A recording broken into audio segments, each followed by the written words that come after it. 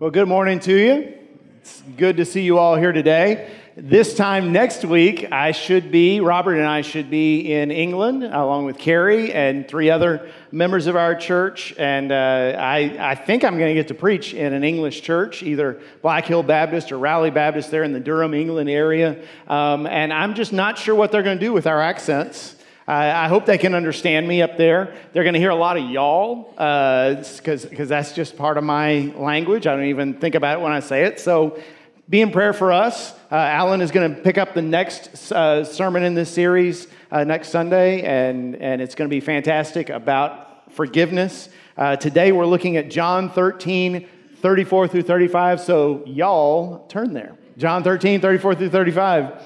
So I read a story some years ago written by a man who said when he was a little boy, his home, the home he grew up in, was just not a happy home. It was the kind of house where there was a lot of disagreement, a lot of rivalry, suspicion, anger, and meal times were the worst part of the day. Supper time was the worst part of the day because it was the only time when the whole family had to be together in one room.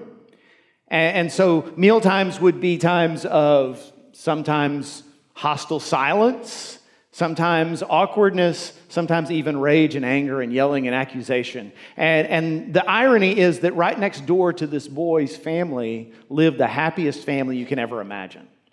And sometimes this little boy, in the middle of dinner, would just excuse himself, would just leave his dinner on the table. Nobody really cared whether he ate or not. He would just slip away and go outside and walk next door.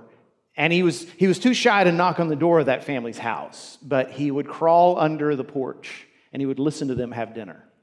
It's just I've read this story years ago and it stuck with me. It's such a poignant image. This little boy curled up under the porch listening to that family laugh and tell jokes and tell stories and encourage one another and just daydream about what it would be like to be in that family. And sometimes he'd think, wouldn't it be great if one of them would come outside and discover me and say, what are you doing here? Come on in. Come have dinner with us. And in his daydream, sometimes he would dream that maybe he would accidentally dump a bowl of mashed potatoes in his lap. And instead of at his house, people would all get furious with him for wasting the mashed potatoes or for making a mess. In that home, he's sure that everyone would just burst out laughing and say, remember the time you did that? And the dad would say, okay, buddy, come on, let's get you a new shirt. You're about the size of my son, and we'll clean up this mess. Don't you worry about it. Well, we're starting a series today, as Nathan said, about the one another's in the Bible. And you may think to yourself, really? Because that doesn't sound all that exciting. And with all the issues in the world today, can't we talk about something more important, something more pressing, something more exciting? I mean, there are so many things you could get excited and passionate about. Why that phrase, one another? Well, I'll tell you why. Because it's mentioned 59 times in the New Testament. In fact, one of the interesting things, if you've never read the New Testament for yourself, you should. We're reading through the whole Bible this year as a church family. If you haven't started, pick up a reading plan and just start with today's reading. But if you've never read the New Testament for yourself, one of the things you'll notice is that there's not as many rules as you think. There are commands from Jesus and commands from the Father in the Old Testament, and they still apply today, and they are given for our good because God loves us and He knows how life should be lived. But that's not really the point. See, a lot of people think the point is the people who are best at following the rules get ahead in life and God loves them more, and that's not really the way it works. In fact, the people in Jesus' time who were the best at following the rules turned out to be the furthest from God. The people who were the best at knowing and obeying the commands of God in the Old Testament, they were the ones who hated Jesus the most. So in the end, it's not just about being good, and it's not just about being religious, and it's not just about believing the right things. It's ultimately about all those things should make you into a person who treats other people the right way. And that's why 59 times in the New Testament they use the term one another. God cares deeply about how we treat one another. So today we're going to look at the most important of the one another's, and that is Jesus' words, the night He was arrested, love one another. Let's take a look at chapter 13, verse 34. A new commandment I give to you, that you love one another. Just as I have loved you, you also are to love one another. By this, all people will know that you are my disciples if you have love for one another. So I don't usually do this, but I'm going to give you the 3 points of the sermon right from the start so you know what's coming. We're going to talk about the command to love, the definition of love, and the extent of love. The command to love, definition of love, the extent of love. So, the command to love, first of all. Why does Jesus say, a new command I give to you? After all, if you've read the Bible at all, you know this is the night Jesus is arrested. He's been ministering, he's been preaching for 3 solid years. He has told people to love each other many times before this. So he doesn't say this because it's new in the sense of you've never heard this before. He says it because it's new in the sense of nobody's ever done this before. And that doesn't mean nobody's ever loved anybody else. There were husbands who loved wives and mothers who loved children and friends who loved one another. The problem is there's never been a movement up till now, up till the night Jesus is speaking, there's never been a movement that was completely focused on our highest value is love. There were movements that were all about a particular philosophy of life or a particular political bent or bent on military conquest or this person should be king. But never before had there been a movement that said our primary value, what we're bringing into the world is love. And Jesus on the night he's about to die, within hours, before noon the next day, he's going to be dead. Actually, before sundown the next day, he's going to be dead. And Jesus is saying, if I leave you with nothing else, I want you to love each other. And I find that interesting, don't you? Because Jesus is essentially leaving in the hands of his disciples the most important movement in the history of the world. And they've already proven they're not the most competent guys in the world, right? They've already proven they're not up to the task. So you'd think Jesus is going to give them this last-minute checklist of things to get done. Okay, here's the person who's going to be in charge when I'm gone, and here's the network of responsibility. And by the way, when you start planning churches, here's what the buildings need to look like. And when you have worship services, here's the kind of music you need to use, and here's the kinds of decisions you need to make. No, Jesus doesn't talk about any of that stuff. Isn't it ironic that the very stuff that we tend to argue about and get hot and bothered about, Jesus doesn't even mention it in his word? Instead, all he's about is, I just want to make sure you're going to love each other. This is what I came to bring about, was a salvation that would change the way you treat each other and the way you relate to me. Now when you think about that command to love, think about the man who's writing this command down for us. The Apostle John, according to the early church, unanimously say that the Apostle John wrote the Gospel of John. John was the last of the apostles to live, according to church tradition. All the other the apostles were martyred for their faith. John alone survived, and although he was exiled, arrested, he survived into old age, and he writes this gospel. Now, what do we know about John the Apostle? We know he was the son of a man named Zebedee. He was a fisherman by trade. He had a brother named James. And what did Jesus call John and James? He had a nickname for them. Now, this shows you that Jesus, who we think of as very austere and very serious, was extremely funny. And his humor was the kind of cutting humor where he would pick at you. He would pick at what you didn't want to be picked on about. For instance, John and James, we see in them, these are two highly self-important individuals. There's a story in Luke 9 where Jesus and the disciples try to go into a Samaritan village, and the Samaritan village won't even let them pass through. And so John and James take Jesus aside, and seriously, with no irony whatsoever, they say, do you want us to call fire down from heaven, Lord, to roast them alive? And Jesus smacks himself in the forehead and says, I don't even know you people. What am I doing with you? And there's another occasion where John and James get Jesus off to the side and say, okay, we're talking low so the other 10 can't hear us, but we want to make sure when you're king of Israel someday, we want to make sure that we get to be number 2 and number 3. I don't care which is 2 and 3. John can have it, James can have it, just as long as we're your right-hand men in the kingdom of God. And by the way, here's our mom, and she's going to argue for us too. You can't turn down mom, can you?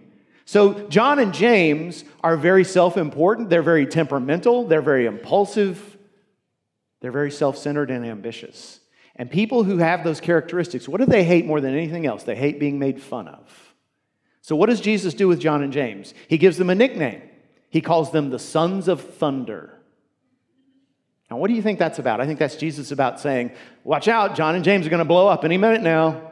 They're going to lose it. Let's watch out for the sons of thunder. They think they're so important, so loud, they get all the attention. Jesus is poking at them. But by the time John writes his gospel, he's a different person. Do you realize that in the Gospel of John, there's only one disciple who's never mentioned by name? You want to guess who that is? John. John is never mentioned in his own gospel. Instead, every time the Apostle John is referred to, he is simply referred to as the one Jesus loved. And that's not John bragging and saying, okay, I'm the guy Jesus loved more than anybody else. That's him saying, my name's not even worthy to be mentioned in this account. All you need to know about me is I'm just a guy Jesus loved. So that's the command to love. There's an early church father named Jerome. Jerome lived about 2nd or 3rd century AD, and he wrote some of the earliest histories of the early church. And he tells us that when John was an old man, and he got to that point where some of us do, where we get to our old years, and we can only remember one thing. We keep repeating the same thing over and over again. And for John, according to Jerome, his thing was, love one another. That's the Lord's command. If it be fulfilled, it will be enough. That's the command to love. Now, what is the definition of love? What does it mean? Because Jesus could have said, love one another, and just gone on with his day and left us to interpret what love really is. But instead, he gave us a standard. You see, we think of love in sentimental terms. We think of love as sort of an extreme version of like. So how do you like your steak? No, I love my steak. Well, do you like your husband? He's okay. But Jesus set a different kind of bar. He said, just as I have loved you, so you are also to love one another. And for us, that's rather bad news. That means we've got a long way to go because you see the way Jesus loved. Let's talk about it. 4 things about the way Jesus loved. Number 1, he loved unconditionally. When you read the Gospels, you see him love everybody who comes his way. He loved the rich young ruler who rejected him.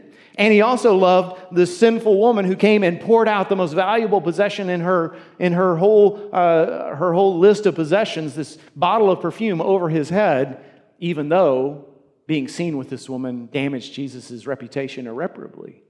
He loved his own mother so much that at the time of his death, as he's hanging on the cross, and he's got few breaths left, he expends one of his few precious final breaths to say, John, take care of my mother when I'm gone.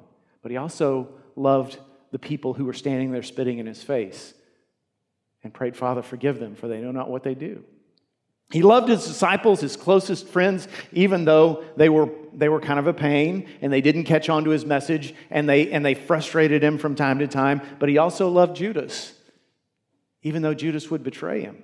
And one of the great signs of love to me is that on the night of his arrest, Jesus washed the feet of all of his disciples, even though he knew Judas had already taken the money to betray him.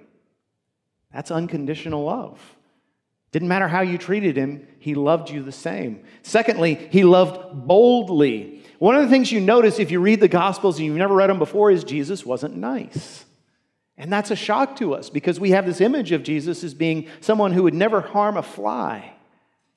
But Jesus stomped on people's feelings. Jesus hurt people. Jesus made people angry. Jesus offended people. Let's think about this. No one crucifies nice people. Nobody ever wanted to shoot Mr. Rogers, right? You got to really make people mad to make them want to beat you nearly to death and then hang you on a cross. And Jesus said things that people hated. Jesus said things that made people angry. And sometimes if we really love somebody, we have to do that.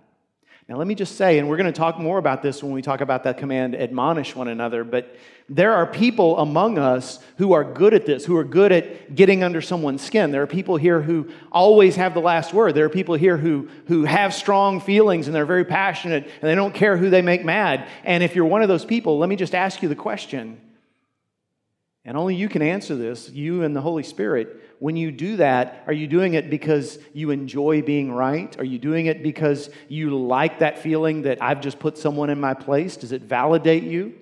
Are you doing it in spite of the fact that you hate hurting someone's feelings, in spite of the fact that it pains you to know that this person may never be your friend again because you said something they didn't want to hear, because you called them out on something where they need to be confronted, but you did it anyway? Because if you do it when you don't want to do it, then it's love. If you do it because it makes you feel better, it's not love. And that brings me to my next point. He loved practically. Jesus was full of great things to say. No one ever said the kinds of things Jesus said. But Jesus didn't just say love, he did love. When he saw somebody who was sick, who was hurting, who was impoverished, he helped them. He met their needs. He didn't just say, God bless you, my child. he solved the problem. And that's what love is. Love is practical. Love is not just words. It's not just feelings. It is action. Love is a verb. And you and me probably don't have the power to lay hands on someone and heal their illnesses and make the blind see and the lame walk, but we can love. Now, let me just give you an example of what I'm talking about. Let's say you have a coworker, and in this example, I hope you don't work at First Baptist Church, but let's say you have a coworker who you don't like. A coworker who really, really gets under your skin. Somebody who annoys you, who's overbearing, and who you just don't enjoy being around. But love means you never say that out loud to her or about her. And in fact, you pray for her daily. In fact, every time you're annoyed by her, that's just a cue to you. I need to pray for her again because my heart's not right. And you treat her with kindness, and you speak to her as if she is your friend. And when she has a birthday, you bring her a card, and when her mother's in the hospital, you go visit the mom in the hospital. And when you see this woman is obviously down, you sit down with her and say, tell me what's going on, what's in your heart, how can I pray for you? And what have you done there? You have loved this person. You cannot make yourself like them. You can't control how you feel, but you can choose to love.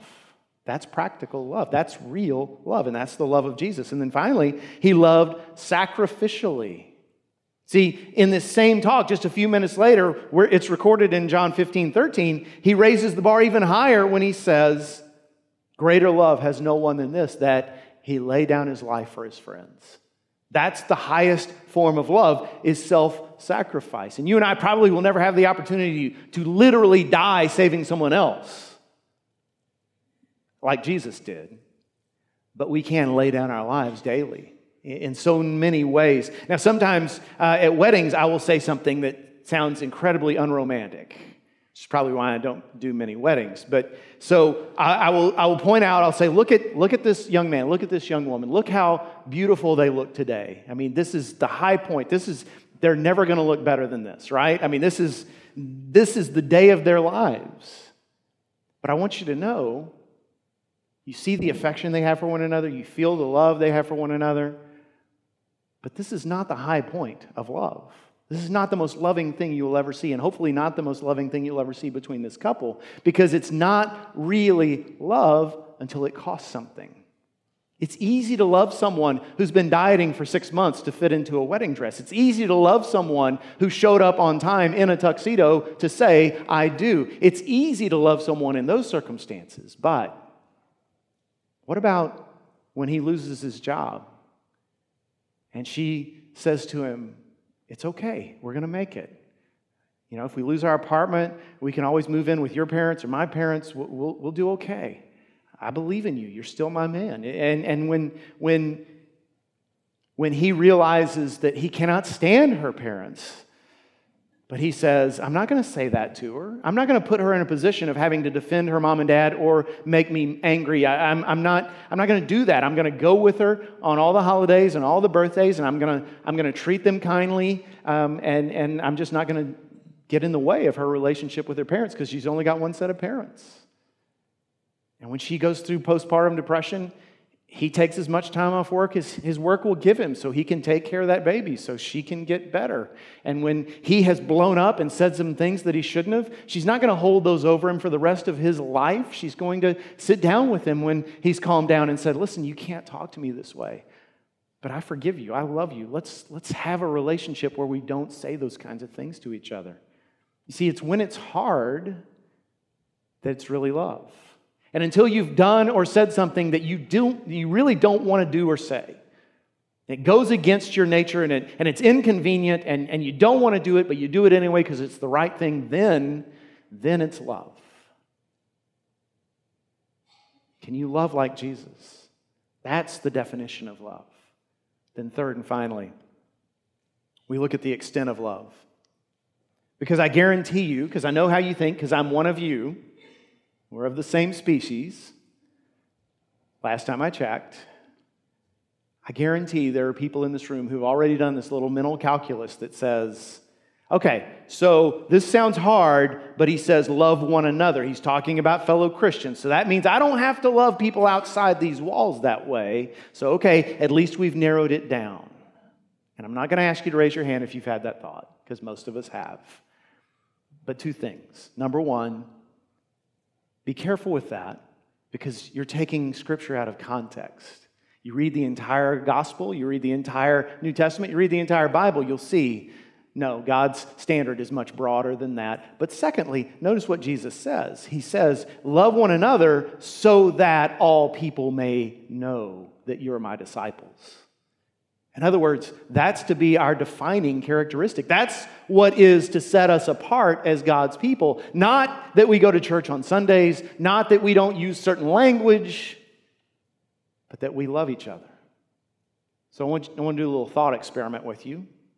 Imagine you have three people in a room together. There's an atheist who is currently suing his local city council to force them to stop opening their meetings with prayer. That's person number one. Number two is a guy who lives in Tehran, and every day he gets up and he goes out into the streets and he chants death to America. And number three is a guy who runs a pornographic website.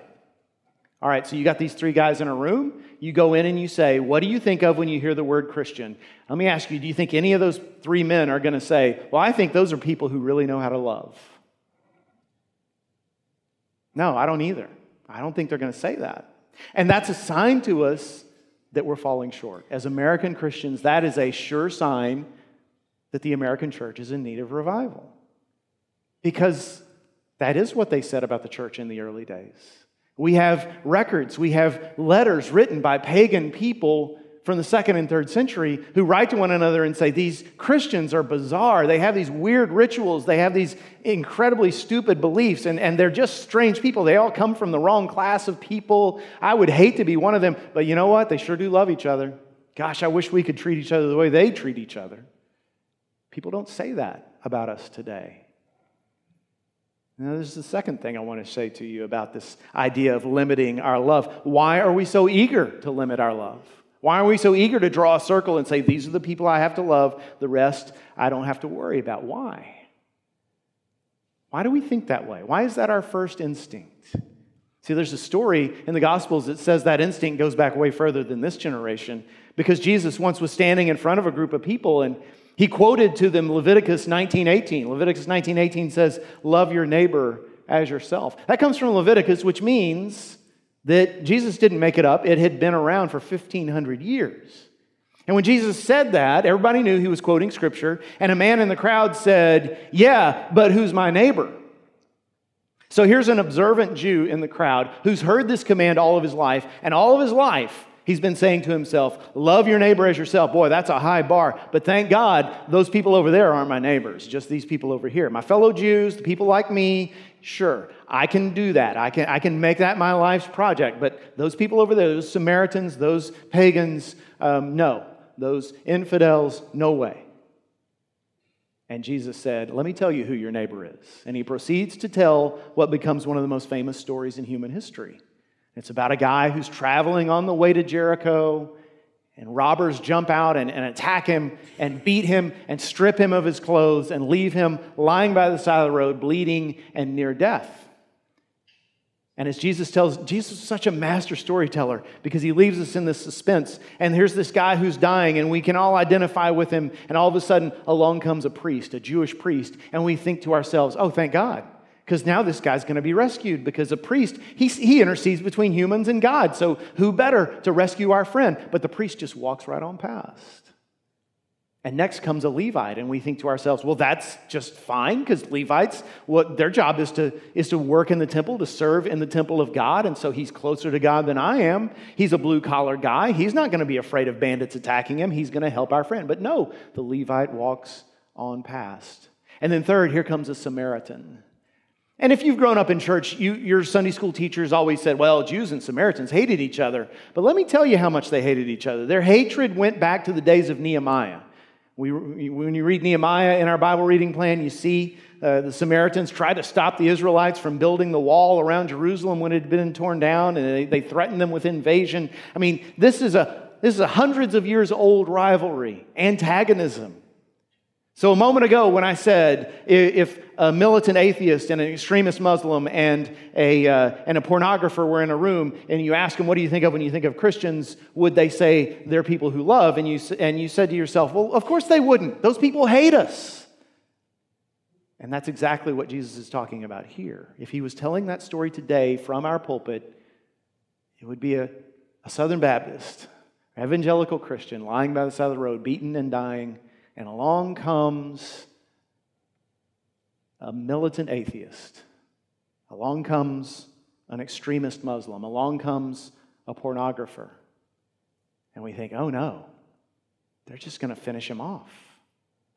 But instead, the hated enemy binds up his wounds. You realize Jesus didn't have to say this in his time. Everybody would have heard what he's saying because nobody carried around a medical kit, a first aid kit.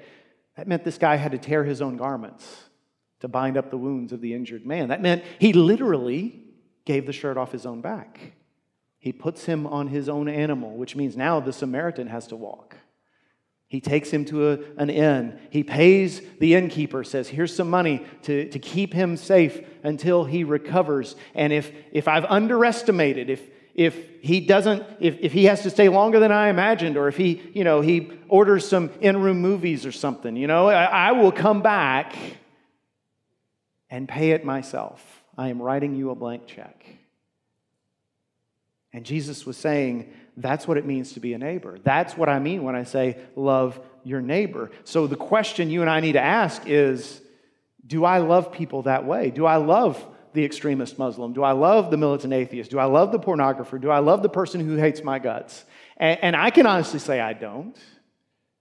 And you probably would say the same thing. But the real question is, do I want to be that kind of person? Do I want to be the person that loves those people?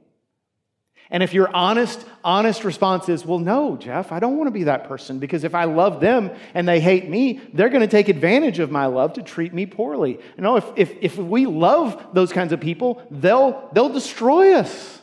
We got to meet their hatred with hatred. Or if your honest response is, listen, my hatred gives me strength. It gives me validation. Because let's face it, it is very validating to have a person, or even better, a whole group of people who we can look down on and say, I'm better than them. They're my enemy. But if you don't at least want to be someone who loves like Jesus loves, then he's not really your Lord. Then you've said, save my soul, but leave my body alone, leave my mind alone. And that's not salvation. So let's go back to the very beginning. Think about that little boy curled up under his neighbor's porch, listening to his neighbor's family laugh and joke and love each other. Think about it. Really, that's us.